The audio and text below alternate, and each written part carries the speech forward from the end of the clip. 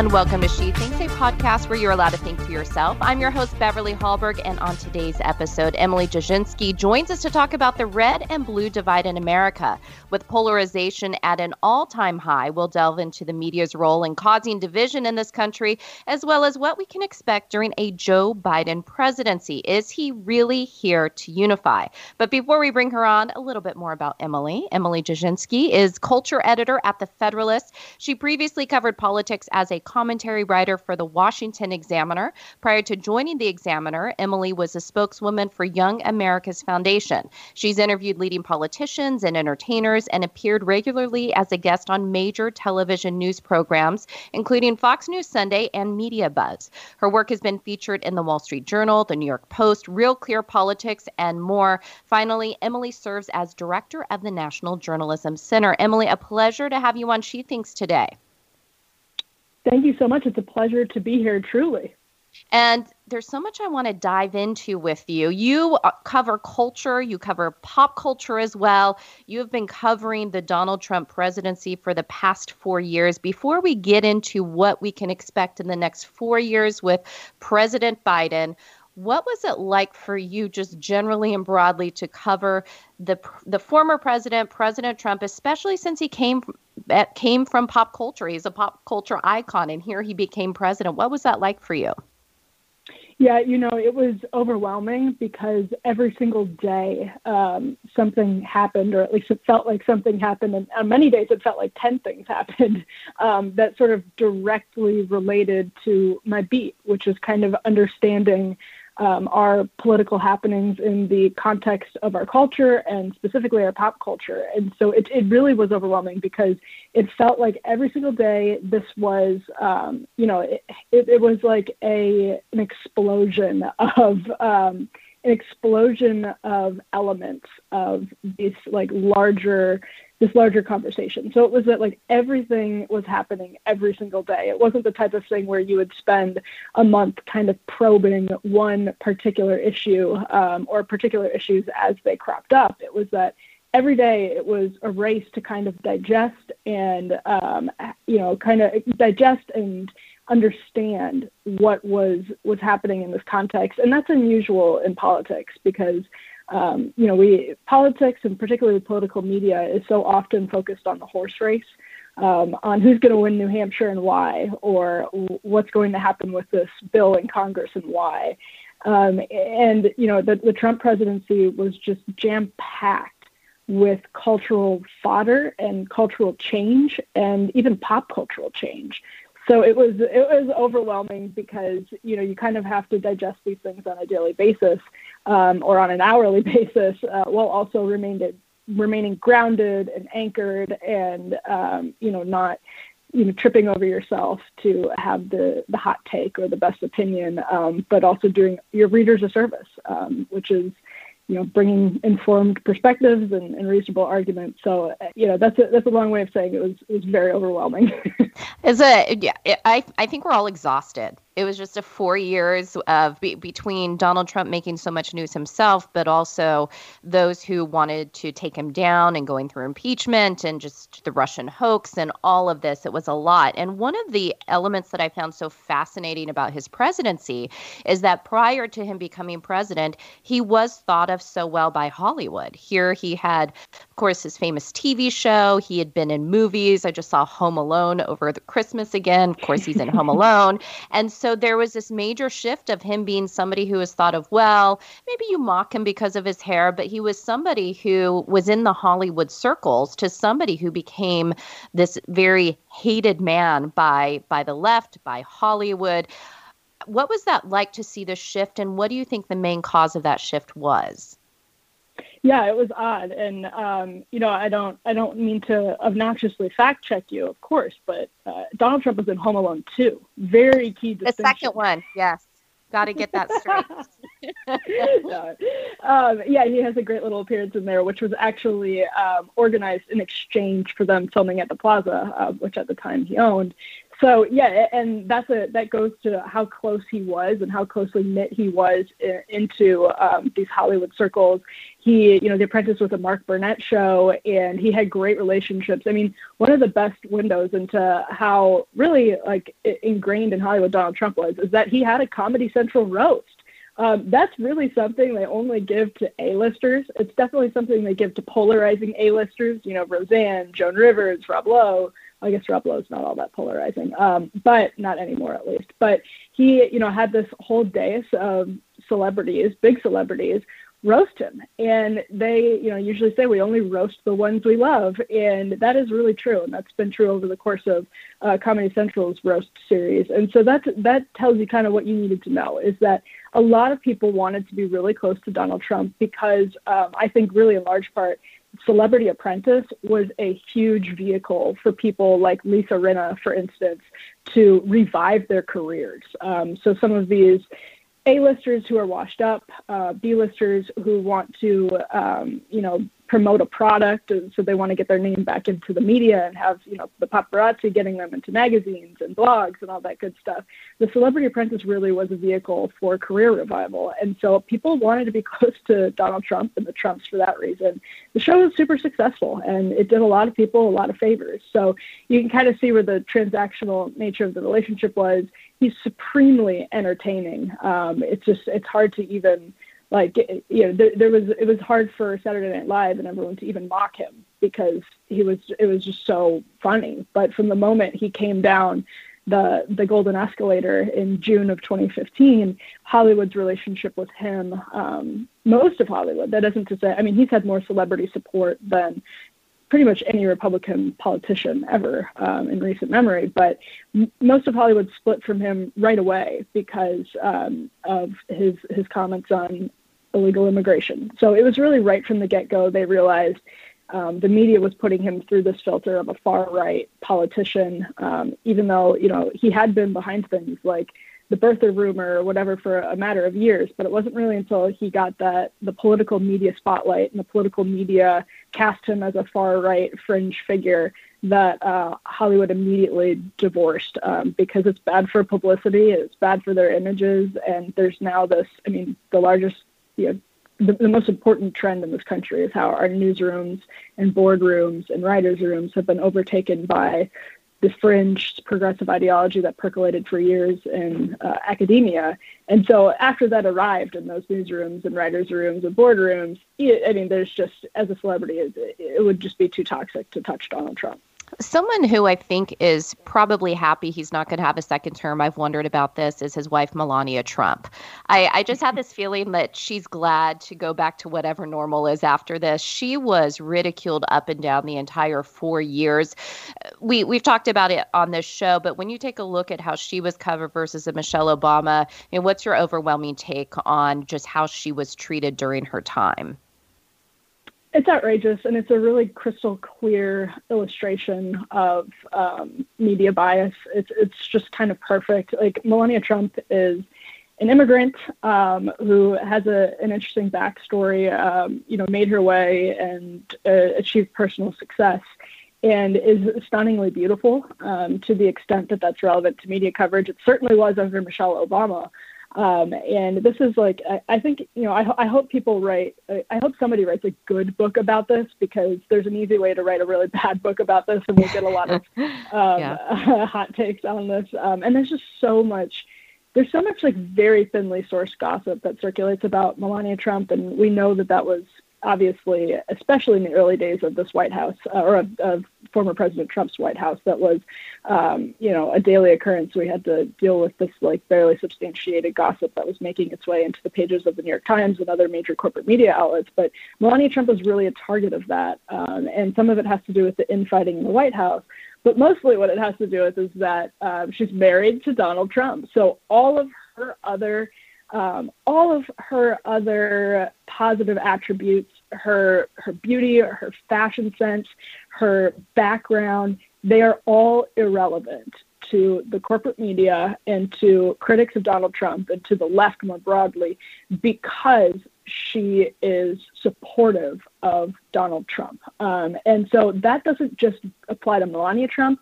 That applies to just about every Trump supporter who is, especially now, but for the past 4 or 5 years, has been dismissed immediately, reflexively, as a deplorable or as a racist or a bigot, simply because they support Donald Trump. And they could have many reasons for doing that have absolutely nothing to do with bigotry. And so, yeah, I think, as you said, it's exhausting. I imagine it's been especially exhausting for Melania. I don't have many good sources in Melania world, to be honest with you, but my read of the situation is that she's really supportive of her husband's politics. And the leaked audio that CNN got that was captured by her former friend, which is just it's just like, it tells you everything it needs to affect that, right? The fact that even made its way into the media. Right. So, she's someone who probably knew. She's not stupid. She knew people were taping her. She knew that there were possibilities of leaks, et cetera, et cetera. So I think probably she's personally exhausted by all of it. But I don't think her politics have been changed or worn down at all. And I want to get back to just coverage of Trump before we move on to Trump voters, because I do think that's where the media attacks are going to now. And I know you were even at the rally that the president held a couple weeks ago now, when tragically after that rally, rioters broke into the Capitol. So I want to talk about your experience. But I'm curious of the media landscape right now as Joe Biden has taken office. So with a Donald Trump, here you use the word, he's entertaining. Whether you loved him or hated him, he was great TV. He knows how to play to an audience. I would even say the best thing that happened to Jim Acosta was Donald Trump, because Jim Acosta was able to become the celebrity journalist trying to take on Donald Trump. So even though many in the media hated Donald Trump, it did give them an avenue to boost their own profile, to get lots of ratings, to cover their coverage, whatever their narrative may be. At least he gave them something to cover. We already know that probably the coverage of Joe Biden is going to be different. We've seen that in the election, seen that during the transition time and the questions they don't ask him, how they hide stories related to Hunter Biden, for example.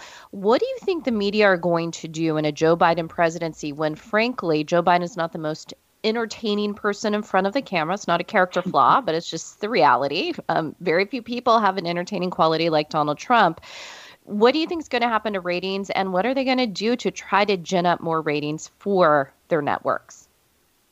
Yeah, this is an absolutely crucial point. And I have the misfortune, but also the privilege of covering this stuff every day and following it very closely as you do. And I have to say the most crucial point for the most crucial lens to see this next era of media coverage through is that they have really definitively decided to reject objectivity.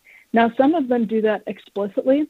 Some of them do that under the guise of objective journalism, which is worse, in my opinion. So somebody like Jim Acosta, he doesn't make the argument that it's necessary to drop his objectivity to cover Trump. He pretends he's still objective, and CNN ran those famous apple or banana commercials over the course of the Trump administration in which they bragged about being able to distinguish between fact and opinion, and then spent the entire Trump presidency disguising opinion as fact.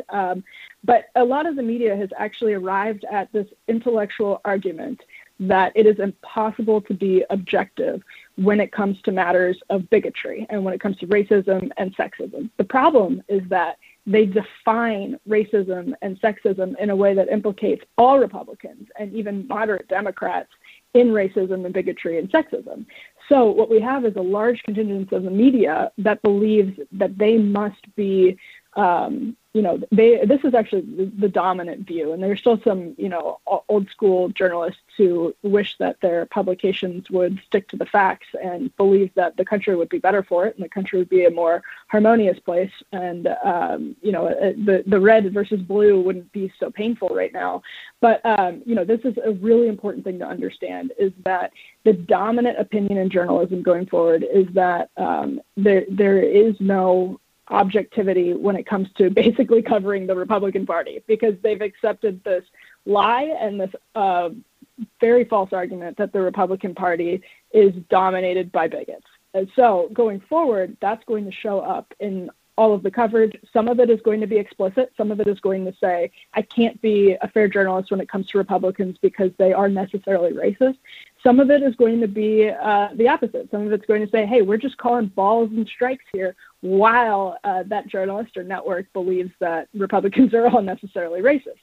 So this creates a really, really complicated situation for the public going forward. It's going to sow further distrust in the media as an institution. It's going to continue dividing us because people are going to see every day the glaring hypocrisy of the way the press treats Biden and treats his administration in comparison to the Trump administration. Trump's ongoing presence in the Republican Party is going to continue to highlight the hypocrisy. It's going to continue to see these high-profile, wealthy, insulated Beltway journalists, insulting a wide swath of the country. So I think we're headed into an increasingly dark period. And I don't mean to sound pessimistic, but it is true that belief has been adopted and is the dominant opinion in the media. And so, there's really no positive place to go from there. A common question that I get from friends is say, where do I go to just get straight news? And that seems to be a question a lot of people want to know. It's where do I go? And I think one of the things we have seen, and there are positives to this, but there is this ability to choose where we get our news. How do I want to consume it? Where do I want to go? But what that tends to do is then people just getting news from what they like to hear. So if I have this perspective, I'm going to go here. And it's fascinating to me to talk to people who have a completely different perspective of an issue that's going on because it's covered in completely different ways. So when you talk about this divide and how polarization is going to increase with the media, does it get to a point where people just tune it out because they realize that's there? Or are most Americans consuming news and thinking whatever outlets they get is giving them the full picture? Yeah, I think part of the problem is that people are in both camps. I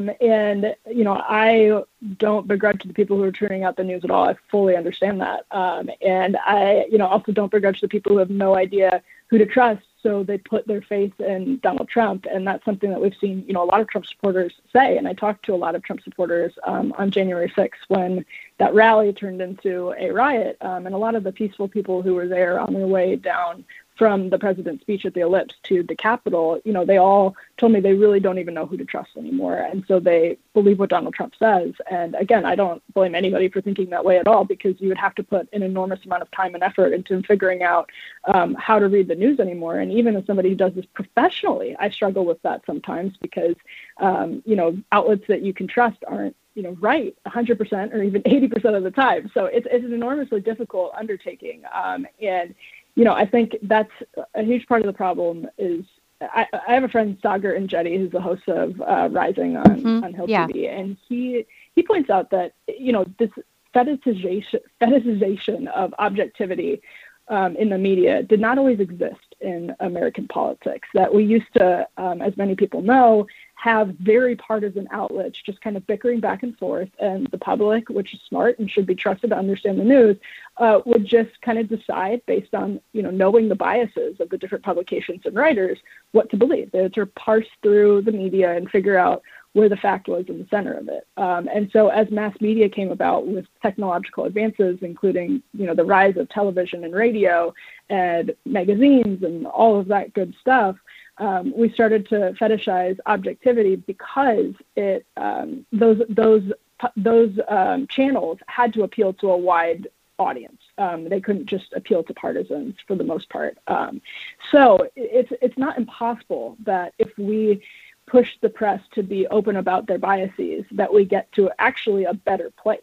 If you have a left and a right media, folks who want to be informed can, take the effort to figure out what's right and what's wrong. I think the ongoing problem is we have a media where a chunk of it still pretends that they are objective and in some cases believes that they are objective, but they aren't. And to me, that's the huge, huge problem going forward. And as you just said, you were in Washington, D.C. with Trump supporters on that day when the riots did break out on Capitol Hill. First of all, what was it like being on the ground? And second, how do you think many in the media did in covering that story fairly, especially in comparison to the other riots that you had covered earlier that year, the Black Lives Matter riots?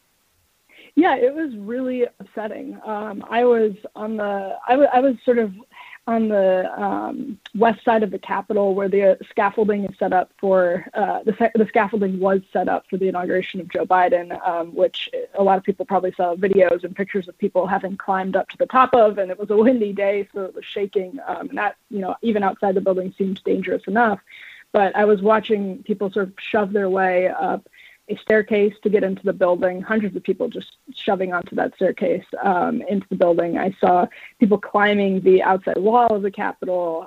It was really, really chaotic. It was really just nasty and negative, and it was very different from the crowd that was gathered at the speech just about 45 minutes earlier. It took them about 45 minutes to make their way down Constitution Avenue. I talked to a lot of people who were there because they were just sick of being called deplorables, and they trusted Donald Trump, and they genuinely believed the election was stolen, and they wanted to come to Washington to be a part of the movement to solve that problem. And so it was infuriating to see Americans infiltrate the Capitol building violently. And it was hard. It was really, really hard to watch, actually. And so I think the media coverage, there are a lot of journalists who I might not agree with and might think do a really terrible job on a daily basis, who did a great job inside the Capitol building and in the crowd. It's a hard thing to do, but they were in a dangerous situation, and I think they did a good job. I was watching ABC News's 24-hour special on the situation, and they filtered it all really through the social justice lens of how the police treated rioters at the White House, or what they refer to as peaceful protesters at the White House and in D.C. And Beverly, you still lived in D.C. when a lot of this was going on, as you've written about. Yeah. And, I was there covering it, and ABC didn't even, when they were sort of flashing back between the Capitol riot and the White House demonstrations, they didn't even mention that Antifa was trying to pull down a statue of Andrew Jackson, and that's why the police had to come in and use chemical irritants to push the line back. Like, that literally was not even mentioned in this ABC special. And they said they chalked up the rioting in downtown D.C., which shattered, it caused so much money worth of damage, shattered windows, shattered buildings, stole tons of dollars worth of merchandise. They literally said that it was sporadic, and they totally downplayed that. It was only mentioned once. And so I think what we're going to see going forward is the media will treat the events of January 6th rightfully as a watershed moment and a really historically painful and historically tragic day in American history, but they're going to filter it through the social justice lens. And I think the ABC News special is a really early indication of how it's going to be treated by the corporate press going forward. And something you do cover when you talk about social justice, you do cover the issue of just woke ideology and silencing speech, and we're seeing a lot of that in social media. Big tech has been a big focus, with them taking actions against Parler, for example, the conservative or the free speech competitor to Twitter. Where do you see things going with a democratically led House and Senate and presidency when it comes to big tech, especially since many of them are donors of, or were donors of, Joe Biden? Yeah, absolutely. The tech industry is sort of reviled by a lot of Democrats in the same way that it's reviled by a lot of Republicans. They don't have a lot of bipartisan goodwill on Capitol Hill anymore, but Democrats want them to be more censorious. They want Facebook and Twitter to be more censorious, whereas Republicans, think it's outrageous that they're censorious basically at all. With the exception of some really obvious cases, and they do that with such imbalance. It's constantly, every single day there are multiple examples of tech treating conservatives different than leftists. And so, I think that's a huge element of all of this, is that when I talk about how woke ideology has moved from the classroom into boardrooms, newsrooms, and writers' rooms, boardrooms is really the key element of that, because these tech CEOs and executives have amassed an a truly incredible amount of power over our lives. And it's an amount of power that we couldn't have fathomed when Mark Zuckerberg was talking about, just a decade ago, how his Facebook was going to make the world a happier, more connected, harmonious place. And so when you have an industry that has so much power over the American people, and daily power, by the way, too. This isn't just some power that's exercised every Tuesday when we go to X business. This is something that happens on a minute-by-minute, second-by-second basis as tech is exerting power over all of our lives in an enormous way. And you have an industry like that with that level of power and influence that basically holds the perspective that anybody slightly to the right of, Alexandria Ocasio-Cortez is bigoted. Well, that's a huge problem. And again, in the same way that that perspective's infiltration and grip on the corporate media is going to sow further, deeper, more painful divisions, I think the tech industry's adoption of that idea is going to do the very same. And working in concert, that's where, things start to feel truly hopeless. And I'm not trying to be, nothing is ever hopeless, but it does feel that way. There's a big fight ahead, that's for sure. And so since we're ending on a dark note, I thought I would ask one final question to leave on a brighter note. There aren't many people I can ask this question to, but you are a fellow lover of reality TV, and we both watch The Real Housewives. I'm not sure all the series that you watch, but I watch a decent amount. I am not enjoying the most recent episodes of The Real Housewives because they're so focused on them learning about COVID. So we're going like 10 months back. I don't want to relive COVID. I don't want to relive that. Yeah. Are you finding the same thing? Like, it's just, I want to escape. I don't want to see you deal with COVID. Am I the only one? Yeah, no, you're not the only one at all. And I'm so glad you asked this question. And I knew where this was going. I'm so grateful. But yes, no, that's a huge thing. And it gets to what a lot of people, the central reason a lot of people watch The Real Housewives is really for luxury, and to have the juxtaposition of luxury with their misbehavior and their personal tragedies, because it's a super interesting tension. But yes, when you have the Real Housewives of Orange County locked in their houses and filming on their iPhones, and they're in their sweats and unhappy and miserable, and not even like together, and they're isolated. It's just such an unpleasant reminder of the uncertainty. Like, it's hard to laugh at because they're consumed by the same uncertainty and anxiety that all of us were consumed with. And that's just like not what anybody watches The Real Housewives to experience. I don't know if you're watching Southern Charm, but it's been the same thing on Southern Charm, right? It's just like, I don't need this. I'm like, it's already a hard time. We get it. We're trying to escape from it. It doesn't happen. No, I totally agree with you. Well, I so appreciate you coming on. And I think this is an important part, too. I appreciate your writing that focuses not just on politics, but also the pop culture aspect, because so many young people, many people much younger than me, even people younger than you, they're consuming news in a completely different way. And I know you're always up on those trends as well and what they're watching and how they're using social media. So thank you so much for your objectivity as you report and bringing us the news. We appreciate it, and we appreciate you joining us today. Absolutely. I appreciate you and all that you do, and this is a great podcast.